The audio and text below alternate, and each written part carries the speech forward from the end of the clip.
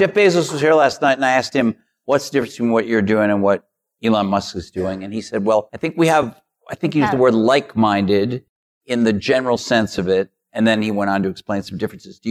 But he talked about, and correct me if I'm misquoting him, but I think he was saying, this is all about laying the foundations of being able to do greater things by getting the basic infrastructure of being able to reuse these rockets down right. Is that correct? Do you have a similar starting point from him and your thinking process? I think there's certainly some similarities of opinion. I think both Jeff and I believe that it's important for the future to be a spacefaring civilization and out there, ultimately be out there among the stars. And I think that's the exciting, inspiring future that I think certainly people in this room want, and anyone. I mean, I don't view it as I think when I say multi-planet species, like that's really what we want to be. It's not like still being a single planet species but moving planets. It's really being a multi-planet species and having civilization and life as we know it extend beyond Earth to the rest of the solar system and ultimately to other star systems. I think that's the thing. That's the future that's exciting and inspiring, and I think that's what I think. You need things like that to be glad to wake up in the morning. Like life can't be just about solving problems. Like there have to be things that are inspiring and exciting that make you glad to be alive. Welcome to Fringe FM, the podcast that explores the edges of human understanding and looks at the technologies, trends, and societal norms shaping our collective future. Here, the world's top minds share their insights and predictions on the convergence, direction, and ethics of exponential technologies transforming life as we know it. You can learn more and stay up to date at fringe.fm.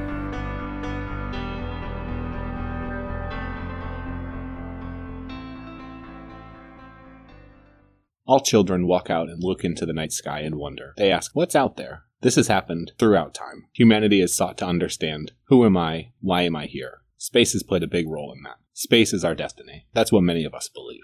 Today we dive into this. We have Fraser Cain on the program. Fraser is the founder of Universe Today, one of the most popular space and astronomy sites, with over 3 million visitors every month. In addition to Universe Today, he co-hosts Astronomy Cast, a fact-based weekly journey podcast through the cosmos, and offers discussions on astronomical topics ranging from planets to cosmology. He's been working in software in the internet industry for more than 15 years, and he's been quite successful at that. Their channel has a little bit over 180,000 followers, and it's not hard to see why with the quality of content that they put out. In today's episode, we discuss what's been happening in space since the space race and why today is the most exciting time yet. How advances in reusable rockets, material science, and hardware are revolutionizing the future of space. Potential problems associated with life in space. Yes, there are many. How space exploration may impact our evolution. And why space may be the solution to our economic and political problems, especially when it comes to climate change and pollution. And now, without further ado, I give you Fraser Cain.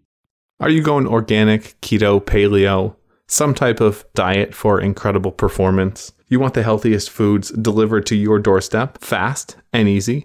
Well, you should check out today's show sponsor, Thrive Market, the best organic online grocery store in the States. They've got gluten-free lentils and breads, chemical-free cleaners, organic coconut milk, all at up to 50% off, delivered to your door with a subscription to Thrive Market's awesome online health store. Listeners get a bonus 25% off their first order, up to $20 when you use our link, disruptors.fm/thrive. Check it out. They've got just about everything at rock bottom prices for best-in-class quality, regardless of how you're eating.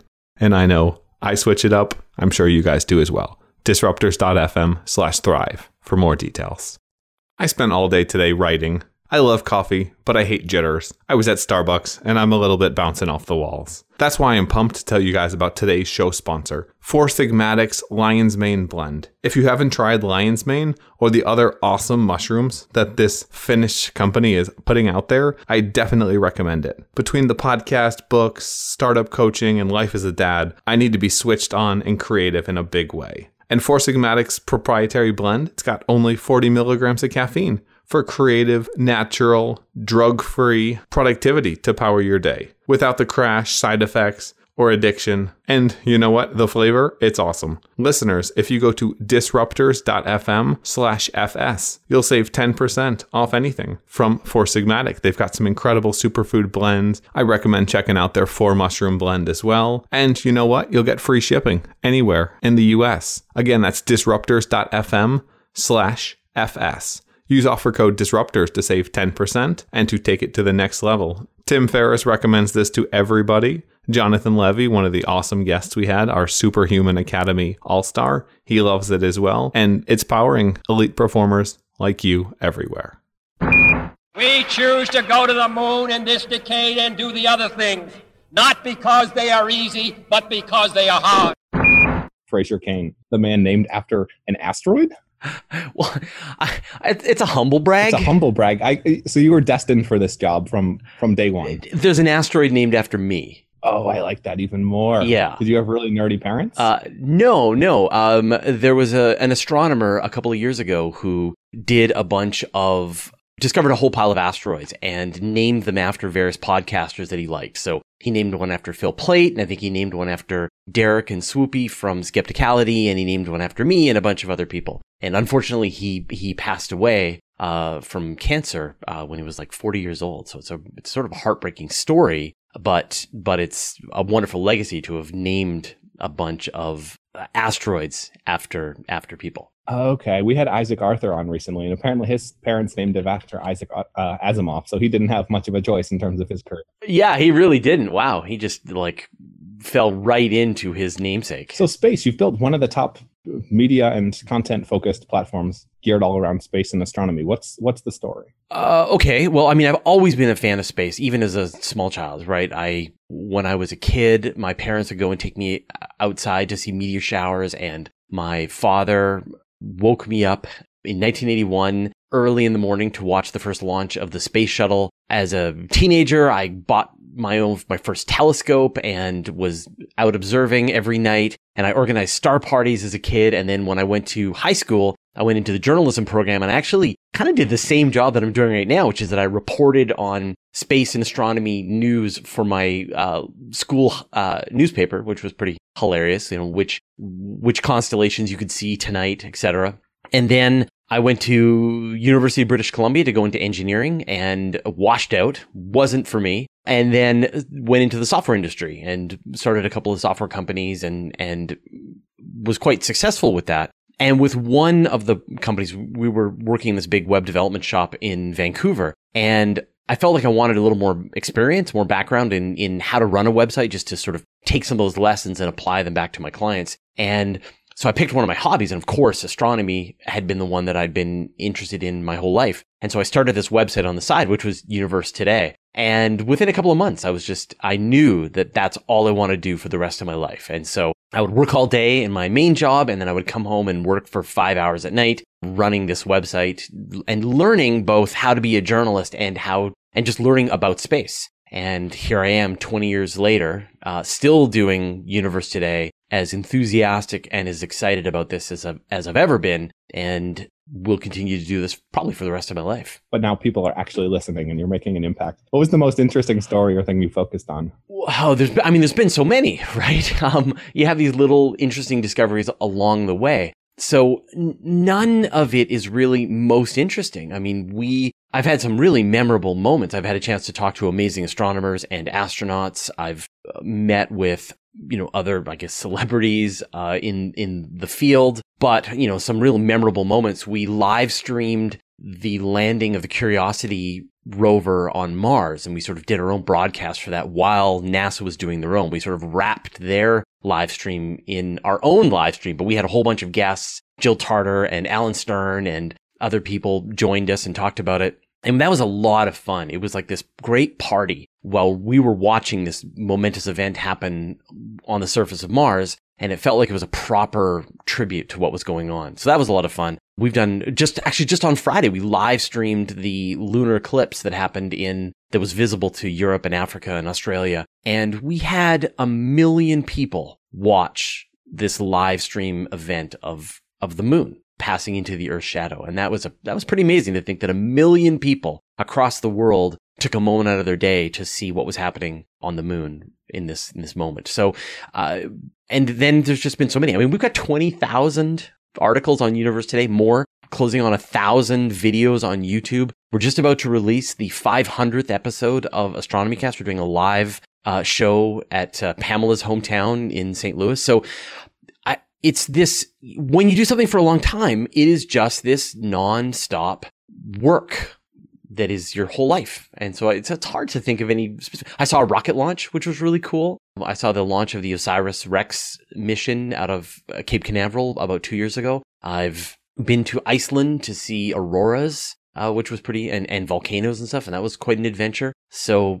it's kind of hard to pick any one of them out of it. How do you handle, you're obviously incredibly passionate about what you do. How do you handle the fact that much of the world has, for lack of a better term, lost interest in space since the space race? It's starting to come around a little bit again, but for a while it was a bit dead, at least publicly. I don't think that's true. I think that there is always been an enormous enthusiasm for space and astronomy, and pictures from the Hubble Space Telescope and images of the space shuttle launches and things like that. I think that media used to be a lot more excited about it. And then because media has gone through this culling process where dedicated space journalists have kind of had to either go more mainstream and reduce their reporting. Back in the day when I started, CNN had Miles O'Brien, who went to every space shuttle launch and did live streaming of the shuttle launch, and they did a lot of coverage. And then they fired Miles O'Brien and they cut back all of their space coverage. And so the mainstream media has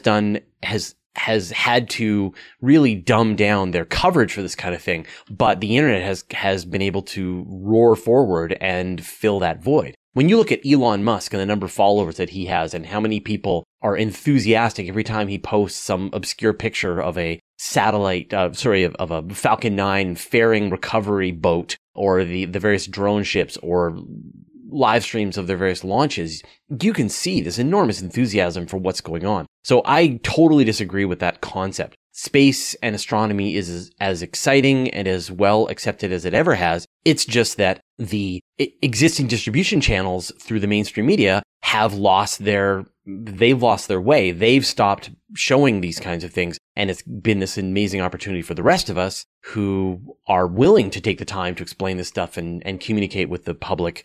It's been a gold rush. So no, I think it's people are as excited and will maintain and continue to be so, especially now in this renaissance that we're going through. Amazing new powerful space telescopes, ground telescopes, and then what's happening with the whole reusable launch market with Bezos and Blue Origin and SpaceX. So no, I totally disagree. Are we entering a private space race? We're entering a space race that's more complicated than that. I mean, you've got NASA returning with the Space Launch System in theory, and going to be sending astronauts beyond low Earth orbit for the first time in decades. You've got a really ambitious Chinese program that is, pushing forward really hard to get humans to set foot on the moon. They have put up several space stations. They have sent a bunch of robotic missions to the moon. They are absolutely going to be sending humans to the moon as quickly as they can.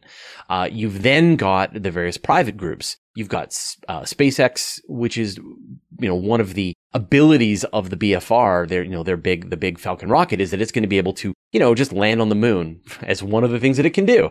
And then you've got Dark Horse, Blue Origin, and the New Glenn, and the other rockets that are coming out of them. Definitely, you don't want to discount the richest man in the world and that whole process. And then you've got what United Launch Alliance is doing with their Vulcan rocket, and you've got other smaller entities as well. And then this whole revolution on the small sat side as well. So again, it's this multi-part space race that's happening that is a lot more vibrant and resilient than anything that's ever existed before. Yeah, we're entering a very interesting era where humanity will be going, maybe not interplanetary, but we will be going into space on a much more frequent basis. What are you the most excited about today of what you've described? Well, I mean, it's hard not to get caught up in the enthusiasm of the BFR. This is the SpaceX Big Falcon rocket, although that's not what it actually stands for, but that's the one that I'm going to use for your Child Safe podcast. But the BFR is going to be, both halves of the BFR are going to be completely reusable, the upper stage and the lower stage, and the amount that it's going to be able to launch is going to be enormous. And there's never been a fully reusable rocket system that's ever existed before. So SpaceX claims that they're going to run some tests next year of the spaceship part, the top part. We'll see what happens. But it could be, maybe it's going to take a couple of years after that, 5 years after that, 10 years, who knows? That's exciting. And then as well as what Blue Origin is doing. So from the launch side, you've got these orders of magnitude improvements in in costs and what can be launched into space. And then you've got all of these scientific missions. The James Webb hopefully is going to launch by 2021. And then you've got all these amazing ground-based telescopes, things like the Very Large Telescope, the Magellan Telescope, 30-meter telescope. There's a ton of really amazing telescopes coming out just within the next decade. And then you've got this whole revolution on the small satellite side. You've got these CubeSats and micro CubeSats and small rockets that can launch these things into their own orbit. So it is a really, I'm sort of excited across all of these different directions. It's being democratized because the cost goes so far down that access to startups, access to individuals suddenly becomes possible. Yeah, if the BFR fulfills their plans, it should drop the cost of launching things into space by a factor of 10 or even 100. What becomes possible when your launch costs are dramatically reduced? We don't even know, and that's the whole point, right?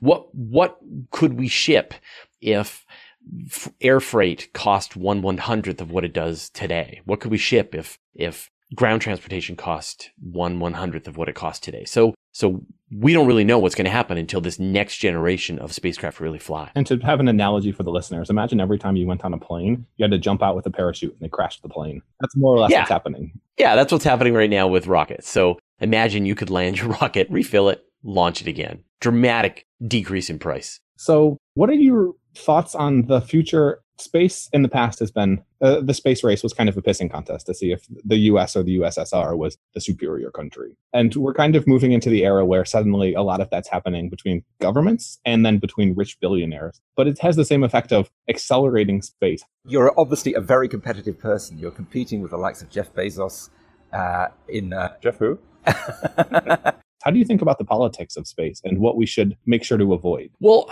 the thing that's going to truly unlock the exploration of space is going to be someone figuring out how to make money from it. That up until this point, the space race back in the 60s and 70s was, as you said, really about politics, about showing that you really had a more capable nuclear arsenal than your opponent. And that is not a long-term sustainable business model, right? I can bring about a more efficient and complete apocalypse than you can. So that, does not for a long-term strategy make. But now there are all these companies that are potentially looking to mine asteroids, bring resources back from space, and even construct things in space. And then you've got other ideas here, space tourism, etc. So once one of those, especially space mining, right? You go and you harvest metric tons of platinum off of an asteroid and bring it back to Earth. You've made that venture profitable, and that will create a gold rush, a space gold rush. Until we get that commercialization of space actually starting to happen, then the whole process isn't really going to take off. So that's I think what we're waiting for is somebody to make more money than they put into it. And that's what it's always comes down to. There always needs to be the economic model. Talk a little bit more about the implications of asteroid mining on our planet and future. Well, I mean, there's a big part to this, right? Which is that planet Earth is the best place in the universe that we know of for life. It could very well be that it's the only place in the entire universe that has life, that has trees and birds and insects and bears and all this kind of stuff. And the rest of the universe could very well just be atoms and molecules collected together into various forms. And yet we are polluting our environment. We are ruining the water. We are filling the air with various gases. We are ruining the landscapes, and we are causing extinctions here on Earth. So it really makes sense to shift all of that heavy manufacturing and polluting off of the Earth and out into space. So I think from just a pure, let's try and make Earth do this one job as best it possibly can is an important reason to go to space. Now, of course, you can't afford it. So there are resources out in space that are dramatically greater than anything we have here on Earth. Individual asteroids, small asteroids, just tens of meters, hundreds of meters across, are going to have more of various kinds of precious elements, gold, platinum, palladium, iridium, than have ever been mined here on Earth. And there's ways that you can bring some of those materials back to Earth, or even just leave those materials back in space, right? Don't go back into a gravity well. Take an asteroid, dismantle it, turn it into solar harvesting, space-based mining systems, ways to create, manufacturing factories, manufacture finished goods in space, and then bring that stuff back to Earth once it's done. So I think and again, we don't really know what the best situation is, but we know that we can't keep using up all the resources on Earth and living in our own pollution. And we know that all those materials are out there in space ready for us to use. And hopefully we will figure out this best balance point between those two. It's Adam Smith's specialization and optimization. You don't want to eat your dinner in the bathroom while sitting on the toilet because it just... Yeah, exactly. Don't do that. And that's what we're doing. So let's do less of that, right? Let's definitely do less of that. I know you've talked a lot on your channel and on some of the other mediums about terraforming, underground possible civilizations, and the future of humanity as we expand outward. What are your thoughts on the best options right now for humanity? Let's say we realize we were screwed in 50 years. So I'm, of all of the super space nerds, I'm probably the last person you want to talk to about living off of the Earth. I think that the Earth is so great and so vast and so interesting and has so many places to explore that you would be crazy to not want to live here, right? It's the best. Now, I totally get that science fiction has given us these romantic notions of, wouldn't it be cool if you went and lived on Mars? But Mars is boring and Mars is dead. Mars doesn't have any life on it. That if you went to go live on Mars, you would have to live in a tunnel. Well, you can live on tunnels here on Earth if you want. Go ahead, live underground, enjoy living with rock walls around you all the time and occasionally being able to look out the window. So I think it's really important for people who have this romantical notion about living on other worlds that those other worlds are probably going to mostly suck most of the time. So I would say that the thing that's going to be the most useful for us to learn is how to live in space itself, for us to live in the zero gravity of space or microgravity, right? To live at the Lagrange points, to build those gigantic L4 colonies, rotating cylinders that are out in space,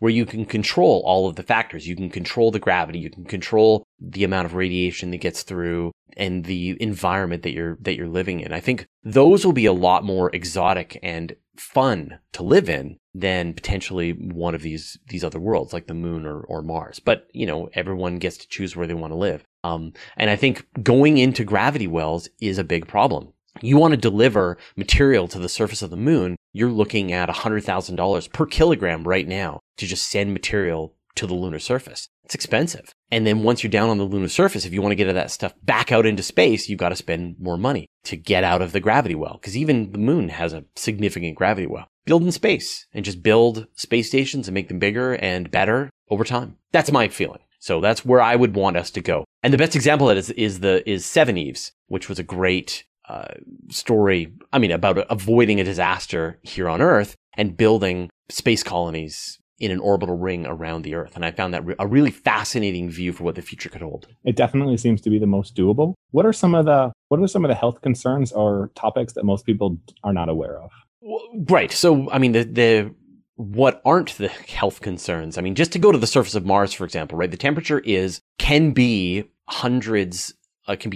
up to 100 degrees below zero. So it is colder than any place that's ever on Earth. In other words, you're going to need a really warm coat. There's no atmosphere, really no appreciable atmosphere whatsoever on the surface of Mars. So you're going to need a pressurized spacesuit to be able to exist out on the surface of Mars. The atmosphere that does exist is carbon dioxide. So you're not going to be able to breathe it. You're going to need to be able to create your own atmosphere by accessing local resources, which are there. You can definitely find oxygen in the rocks on Mars. More and more evidence of water on the surface of Mars. So definitely want to use that. The radiation is constant. You've got the radiation coming from the sun, from the solar wind, which is dangerous, but can be largely avoided. And then you've got the galactic cosmic radiation, which is coming very, very high energy, very dangerous particles that are coming from space in all directions. And those are very hard to protect against. Really, the only way to do that is to surround yourself with water or rock and for any long periods of time. So really, there's going to be a countdown clock anytime that you walk out onto the surface of Mars or the moon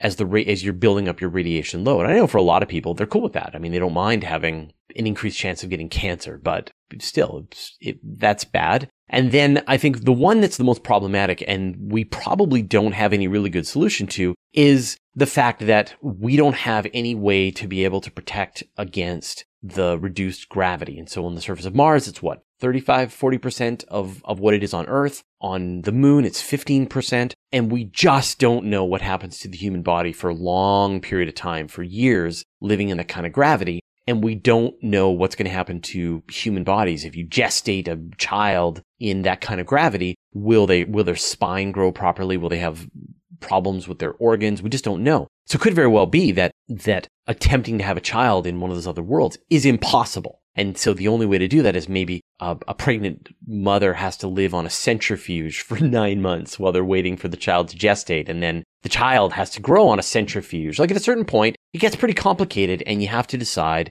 if that's what you want to do. While in the orbital space colonies, you can just rotate your colony to 1G and you've got all the gravity that you need. So I think that there are some serious concerns that haven't been addressed. And the only way we're going to know is by practicing more living in space. And would the easiest or safest way be to somehow make an animal space colony? So I know, like if you look at sci-fi, you see the worlds that have the higher gravity. You have the super short, super stocky, strong people. You have the tall people on lower gravity. But is that actually plausible? Does that make sense? Is another question. Is it doable? Having gravity that's heavier than Earth is an interesting question. I don't think you could go beyond 1.5, 1.1, 1.05, like any heavier gravity is going to cause all kinds of additional problems. But I think you're exactly right about it being animal colonies. We need to understand all of the separate variables that will allow humans to live in space. And the gravity is going to be one of them. And the way you solve that problem right now is you put animals into rotating habitats, spin them up, let them go for a couple of years and see what kind of gravity causes the least deformities in animals.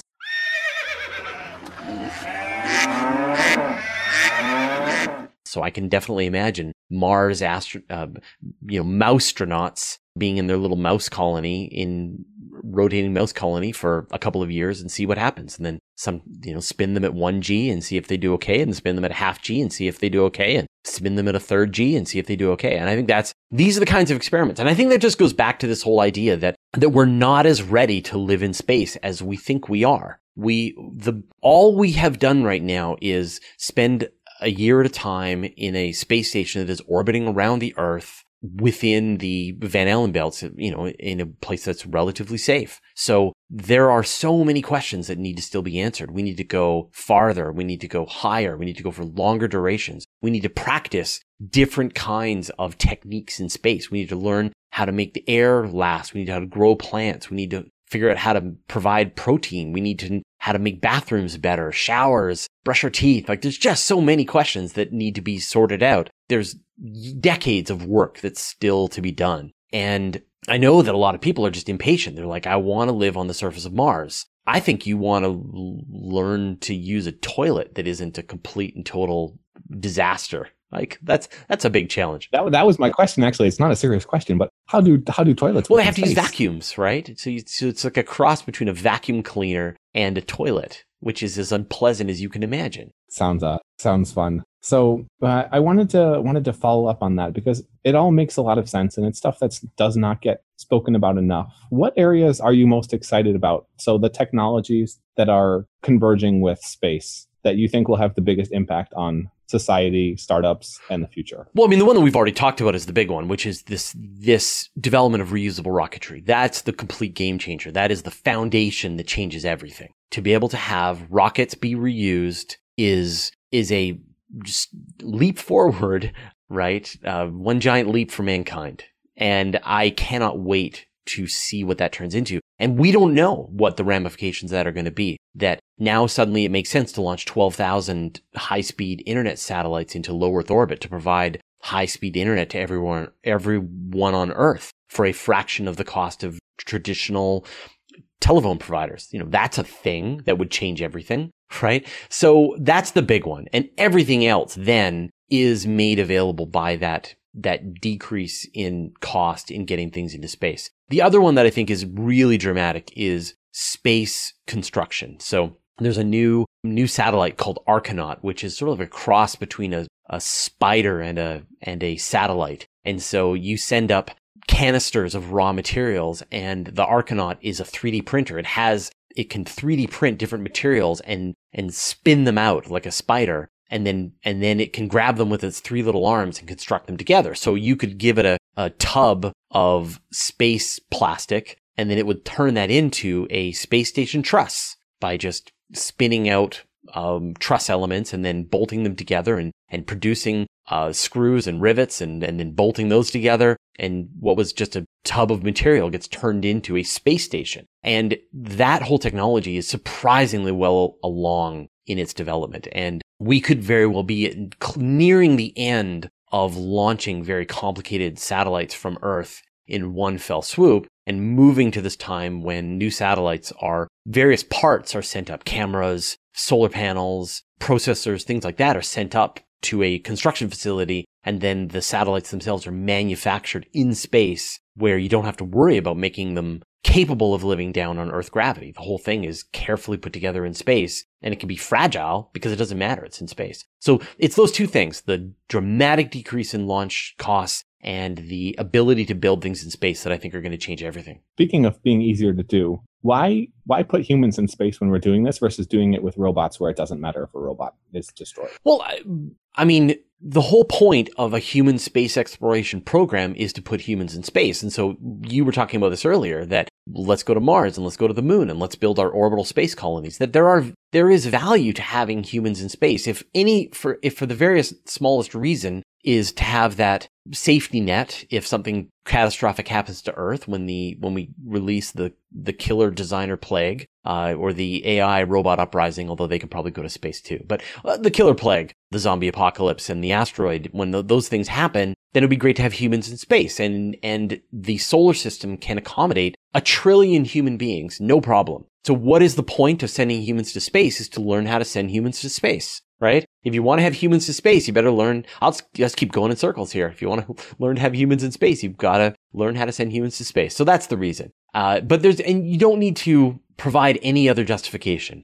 You don't need to send humans to space so they can do better science than robots. That's nonsense. Robots do really great science in space. All you really need to do is say, can we make a human being survive longer in space? Yes? Great. Mission accomplished. Now can we make a human survive farther in space? Yes. Mission accomplished. Now can we make a human survive in space and have some food that doesn't make them sad? Yes. All right. Victory. And those are the kinds of accomplishments that we need to work on for the human space exploration side of things. So it might sound terrible, and we talked about the animal-based testing before, but would it make sense to have a sign-up for people on death row to say, do you want to go be part of a great grand space experiment? We're going to see what happens? I guess. I don't know. It's like Australia, right? That Australia, they sent criminals and convicts, much to the sadness and surprise of the Aboriginals already living in Australia. I guess. I don't know. I think that space requires, because it's such a dangerous and challenging environment, requires teamwork and a level of grit and coolness under pressure that you need the best people who have trained for this kind of thing, have demonstrated that when everything is going sideways, they can keep it together and keep themselves and their crewmates alive. So I don't think it makes sense to take random volunteers or even non-volunteers, package them up in a spaceship and send them out into space. I don't think they would make the best astronauts, but there could very well be prisoners who would make fantastic astronauts. But I think you need to have a way to decide who makes a great astronaut and have that be independent from what their current career is, be it test pilot or someone on death row. I see what you're saying. I meant more to scale up the tests, but that's also a pretty inhumane way of doing it. But if I was on death row, I think that would be a great option. Right, but the whole point being is, if maybe that's a potential for you, but at the same time, there are other people that are depending on you, and really the whole future of human space exploration is going to be depending on that. So it's important to take the best candidates, no matter where they come from. There's a reason why we have the astronauts, and they're super celebrated, successful, and generally speaking. Yeah, you spend any time with an astronaut and you totally understand why they are astronauts. They are smart, they are brave, they are well-spoken, they are well-educated, they are, in many cases, the top of their field across many situations, but that is their table stakes. That's just what they do to get into the game. The thing that sets astronauts apart is how well they get along with other human beings. And so you spend any time around an astronaut and you're like, I just want to hang out with you people all the time, right? You're the best because they're nice and they are team players and they get along with other people and they are cool under fire and they don't take things personally. And they're the kind of people that you'd want to be cooped up for 6 months in a tuna can going to another planet. Yeah, it's really easy to underestimate how hard that must be on them. I wanna shift gears a little bit. So propulsion. Let's say we can get into space, we can land, we can bring it back. What about expanding further? I know you've looked into different propulsion methods and was curious what your thoughts were on the future. Well, probably chemical rockets, chemical propulsion systems are going to be along with us for a long time. And it's here on Earth, obviously you want chemical propulsion from liquid hydrogen, helium, kerosene, things like that. But out in space, the most ready form of rocket fuel that you're going to be able to find is water. And there is plenty of water on asteroids and comets. And so if you can go and extract water off of one of these worlds, you can separate them into their hydrogen and their oxygen and turn that into rocket fuel. Or you can just take the water itself and heat it up to steam and spew it out of your rocket and use that as a propellant. So chemical rockets are going to be with us for a long, long time. There are some more exotic propulsion systems. Ion engines are proven and have operated for long periods of time and can take you to very high velocities for a fraction of the propellant that you might require. There's been some really interesting tests where you take fission reactors to provide the electricity to make an ion engine push at a much higher velocity. And if you remember the Martian, the spacecraft that was ferrying back and forth from Earth to Mars was a nuclear-powered ion engine. So you can imagine that. And there's other exotic. There's nuclear rockets, which are very interesting. I'm a big fan of solar sails and electric sails and plasma sails, ways that you can just use photons streaming off the sun and the plasma environment to be able to get you around the solar system. I think the thing that's going to be most important is really just a sense of just having infrastructure. So we're going to get to this point in the future where you're going to have a refueling depot at the Earth-Sun L2 Lagrange point, and then you can use that as a way station to then head off to Mars or Jupiter or places like that. Once we get more and more of that infrastructure. So for the next feasible future, we're not going to see propulsion systems that are dramatically different from what we have today. If you want to go to Mars, you want to take the least propulsion method that you can that allows you to get there, and those have been used for decades and will probably be used for a long time into the future. So I want to shift gears a little bit. A big part of Fringe FM is getting incredibly interesting people on who are highly focused in specific areas and finding out outside of their interests, what else are they interested in? So what would you say you look into? What are you obsessed or passionate about besides space? Besides space. Yeah, it's funny, right? Because it's sort of all consuming. When I'm not, this is funny. So my wife is a nature photographer. And so I get as obsessed about that as I do with my work, but I get to be the assistant. So we'll go on these trips. We just came back from Australia. We've done Costa Rica. We've done the deserts of Oregon and a bunch of other places. And it's all about her. She's the one who's taking the pictures, and I'm along to provide logistics and to be a spotter so that I can spot targets that she can shoot. And I really enjoy that role of being not the one who's responsible for creating the photographs and things like that. I just get to help her do her job better. So that is a big chunk of, when I'm not doing this.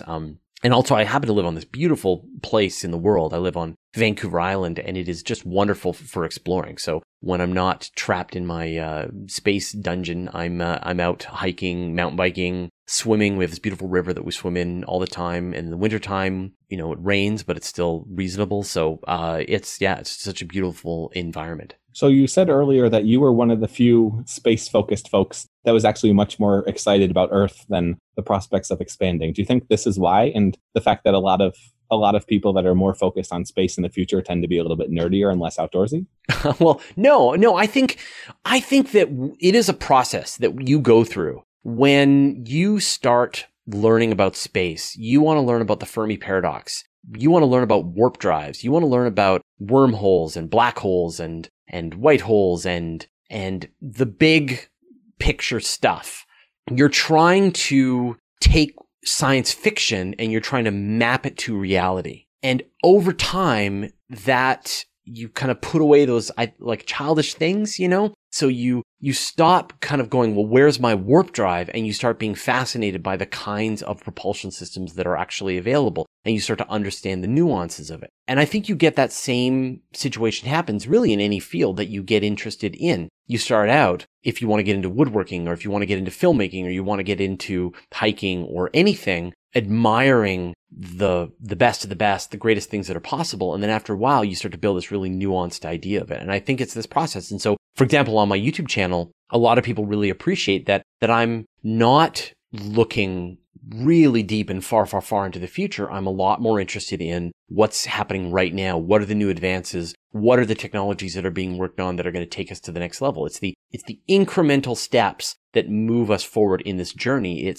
And I feel like it's more of it's this process that we all go through. We start out and going like, I want to talk about Dyson spheres. And then after a while, you're like, I'm a little bored of talking about Dyson spheres. Let's talk about small scale orbital centrifuges, or interesting new discoveries in adaptive optics, or, the practical things that are actually happening right now today that are pushing this whole endeavor forward. And you get into it. And I'm sure it happens in the same, it is like some kind of sports analogy, right? There's people who show up every 4 years and watch the World Cup, and they have no context for what the teams are and what the sport, what are all the stories and so on. And they're like, they're there because they kind of enjoy watching soccer and they're the best games. But for a small diehard group of people, they understand the names of the players on every one of the teams, and they know the story, and they know the drama, and they know they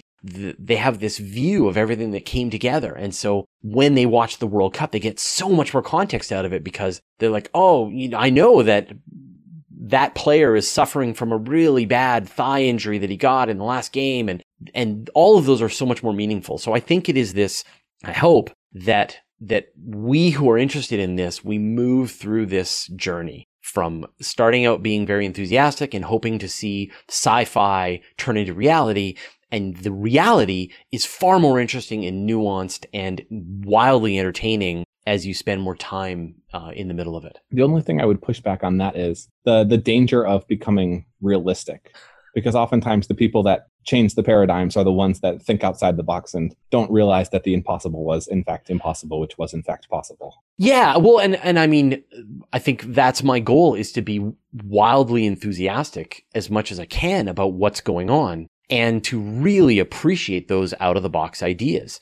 Electric sails, plasma sails, centrifuge. Can you talk a little more about how those work? Electric sails? Well, we know about solar sails, which are the light pressure that's coming from the sun that can be used as a way to push a spacecraft out into space. And there's also the charged particles that are coming from the sun. And you can have a spacecraft reel out these little thin wires and then rotate, and they'll be taut. So imagine like a Ferris wheel almost. And then as the solar wind passes through these, electrified wires, you get a thrust. And it is thought to be very effective, very powerful, very efficient way to be able to move out into the solar system. And so I think that there are plenty of these out of the box thinking, fully reusable spacecraft, adaptive optics, interferometry, where you combine the light of various telescopes together, that's going to keep people busy. And I think it's always important to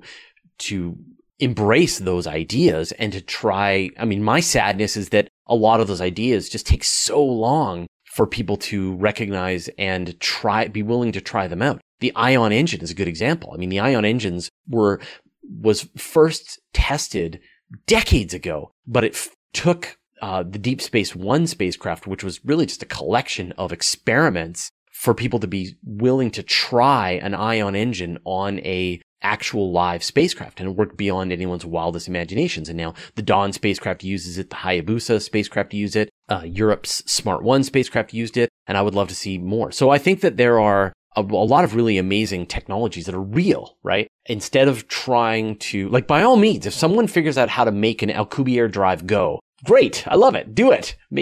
I want to go to other worlds, but until then, there's tremendous benefits to be gained from working on ion engines and plasma drives and learning how to grow plants in space. So there's lots and lots of work to go. There's a ton of work to do. If you were a student today, what would you study and why? Well, I think that it depends on what you want to go into, right? And I think for the people who want to go into pure astronomy, they want to be an astronomer, that's a really rough field to get into. There's not a lot of jobs. They're very competitive. And so my recommendation is to go into a field like computer science, because actually astronomers now are computer scientists. All astronomers know how to code in Python, crawl through databases, download information, and a lot of work is being done in databases. When you look at some of these new modern telescopes, they are generating terabytes every day of data. And so if you can go into the computer science side of things and you still want to be an astronomer, then if you can't get a job as an astronomer, you can always get a job as a computer scientist. There's a million jobs in computer science or engineering or things like that. So that's my advice, is that if these things fascinate you, approach them from the computer science or engineering point of view. And if the pure field that you wanted to go into doesn't happen, then you can go and do other fields. That's a very good feedback. Essentially, learn the tools and skills needed to be applicable to anything. Yeah, to be anything. And then if it turns out that you can't get a job as a professional astronomer, you can get a job as an AI researcher and make hundreds of thousands of dollars at Google, which is an okay, second career path. Yeah, it's not bad. And then if you feel really bad about it, donate some of the money. Yeah, and then buy a telescope and do some hobby astronomy. And in fact, as amateurs are getting involved in all kinds of citizen science projects all the time. I mean, there's what we do with CosmoQuest, and there's Galaxy Zoo, and there's a lot of ways, if you are a motivated amateur, to make a significant contribution to the field of astronomy. Yeah, we're Wikipedia-fying the world. What job would pull you away from what you're doing now? Who would have to come call? I can't imagine. It's funny. About 2 years ago, or I guess about 4 years ago, I took on a job with an old friend of mine to be the product manager for Hero X, which was an offshoot of the X Prize. And we were trying to learn how to make the X Prize sort of for everyone. X Prize is for anyone. Anyone who wants to run their own X Prize, they could do it. And Hero X is still doing great. And at the end of 2 years, I had to resign. My best friend offered me my dream job working for one of my heroes and with the X Prize, and where I got to define my job and make a significant impact on the world for a good salary, and I still couldn't do it. I had to come back to Universe Today. I just love this job so much. So I can't imagine anything that would drag me away from what I'm doing. I work the hours I want to work. I work on the content that I want to work. I get to have a meaningful, I think, contribution to what I'm doing. I get to make great friends. I get to talk to astronauts. I get to watch rockets launch. It's the dream career. Good luck, someone trying to tear me away from this. Sounds pretty cool. I know researchers and people that consider themselves scientists hate to make predictions. So let's jump into predictions. I love to make predictions. Give me a 10-year and 100-year bold prediction. So 10-year, I think we're going to see someone crack the reusable rocket problem. So maybe the BFR, maybe the New Glenn, or maybe something else. One of those companies, be it United Launch Alliance or Blue Origin or SpaceX or one of the Chinese organizations or, the Russians, one of them is going to crack reusable rockets. And so I think that what comes after that is it's like the singularity of rocketry, right? We don't know what happens when you've got AIs making better AIs. It's hard to predict what comes after that. And so I think that if that revolution comes to pass, then it's really difficult to predict what comes after that when the cost of launching things is dramatically lower. We could very well, and then when you look forward to that 100 years from now, I think we're going to have a significant presence in space. We are going to be utilizing the resources of space, be it power, raw materials, to a dramatic amount. And we're going to be using those for the benefit of humankind. And hopefully that will have made the Earth a better place, a more sustainable place, a place that's better for life. We are going to have, 100 years from now, I think we will have thousands of people who live in space in some kind of orbital existence, and probably research stations on the moon and Mars. My feeling is that the amount of people who want to live on the moon and Mars are going to be fairly low, but we're going to have research stations and people going there for tourism. But I think the vast majority of humans are going to be living just in space itself, is my feeling. And it's going to be in the thousands. But 200 years, it could be in the billions, and 1,000 years, it'll be in the trillions. Yeah, the space versus Mars comparison is: do you want to live on a yacht or in Antarctica? Yeah. It's a similar comparison. Yeah. Well, they're both though. Do you want to live on a yacht in Antarctica, or do you want to live in Antarctica? We'd probably still take the yacht. I'd still take the yacht. What worries you today? Well, I mean, I have the same kinds of existential dread that Elon Musk and a lot of other people do about the kinds of existential crises that we live in today. I mean, the potential of AI is one big one, just the unintended consequences of making really smart computers. I mean, our dumb computers are dangerous right now. Computer bugs happen all the time and cause all kinds of catastrophes. I can't imagine if you give a self-improving artificial intelligence the ability to make itself better and with bugs or not really thinking through what it should do. An even bigger issue is the potential of bioengineering and genetic manipulation. We're at the point now where you can, for a reasonable amount of money, use CRISPR to be able to create your own modifications to various life forms. That power is going to get easier and easier and easier and allow what may take a research institution or a government institution eventually is going to happen with a small private firm and is eventually going to happen with a person working in their basement. And if you could give the ability to wipe out humanity to any one person on Earth, it's inevitable that someone would pull that trigger, right? So I think these are the kinds of existential crises that we're going to have a really hard time being able to prevent. And that's one of the reasons why going to space is so important. Those are the ones that I'm most concerned about. And then I'm concerned about the various things that we're doing to our planet, be it climate change, be it the pollution and the way we're wiping out life forms on our planet. And that's why I'm so enthusiastic for space, is that this is going to be our way to take that pressure off the planet and start to use those resources from space. So I'd say those are the big ones. The extinction level events, followed by the slow polluting garbagification of the planet. So basically short-term thinking and playing offense instead of defense. Yeah, absolutely. Right. Look, let's take these problems seriously and let's come up with some serious solutions to them, as opposed to freaking out after the fact and coming up with band-aid solutions. I'm less concerned about, say, an asteroid strike. The chance of a catastrophic asteroid wiping out humanity is fairly remote. They would be a bad day if one hit a populated center, but it's not the level, and now the number of asteroids that have been mapped out tells us with a high degree of certainty that we don't have any planet killers coming our way. But still, after a while, by all means, let's map out the asteroids and let's turn the bad behaving asteroids into space telescopes. And even then, with the space killers, I mean, the dinosaurs were virtually wiped out, but life still survived on the planet. We've got to think we're a little smarter than a dinosaur. Yeah, but the dinosaurs didn't appreciate what happened to them. Oh, no, not at all.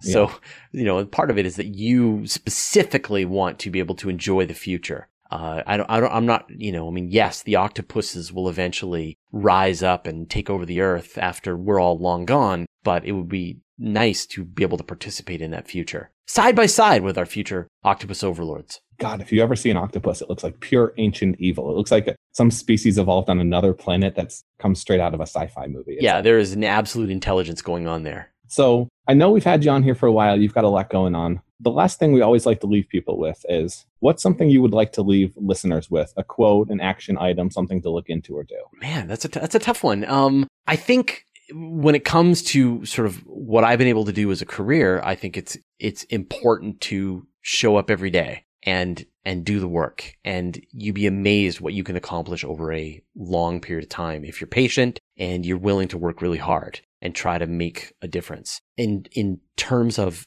space, I think you don't have to. Things are great. Things are better now than they've ever been. This is absolutely a renaissance and an amazing time to be interested and involved in space exploration. And don't let the haters get you down saying that people aren't interested in this kind of thing anymore. It is awesome and getting better every day. We are definitely on the upswing. There's a lot of interest and excitement. Where's the best place for people to find you, say hey, and learn more about what you do?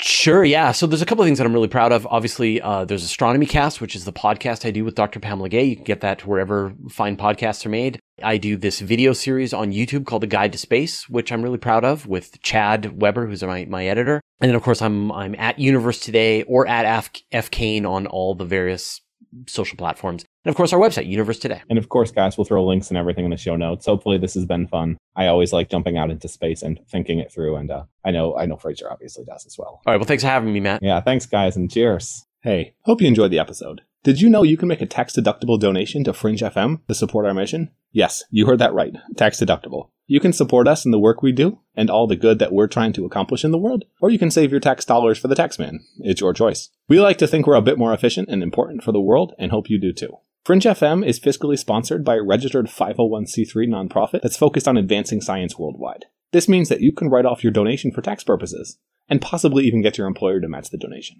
All of these would greatly impact the level of good we're able to do in the world, and the quality of show we're able to produce. To learn more about supporting Fringe FM, and whether your gift would qualify to reduce your taxes, please visit fringe.fm/give. And really, if you care about our mission in the world and the work that we're doing, please consider supporting our efforts. You are quite literally deciding whether or not we continue and how much of an impact we can make. Again, it's fringe.fm/give to learn more and support our cause. Thank you so much and have a great day. If you want more of Fringe FM, you can subscribe to the podcast on iTunes or go to fringe.fm, where you'll find tons of audio and video interviews with leaders in the fields of genetics, cryptocurrency, longevity, AI, space, VR, and much, much more. And you can follow me on Twitter at @It'sMattWard. If you enjoyed the show, please leave a quick review in iTunes to help more people discover Fringe FM.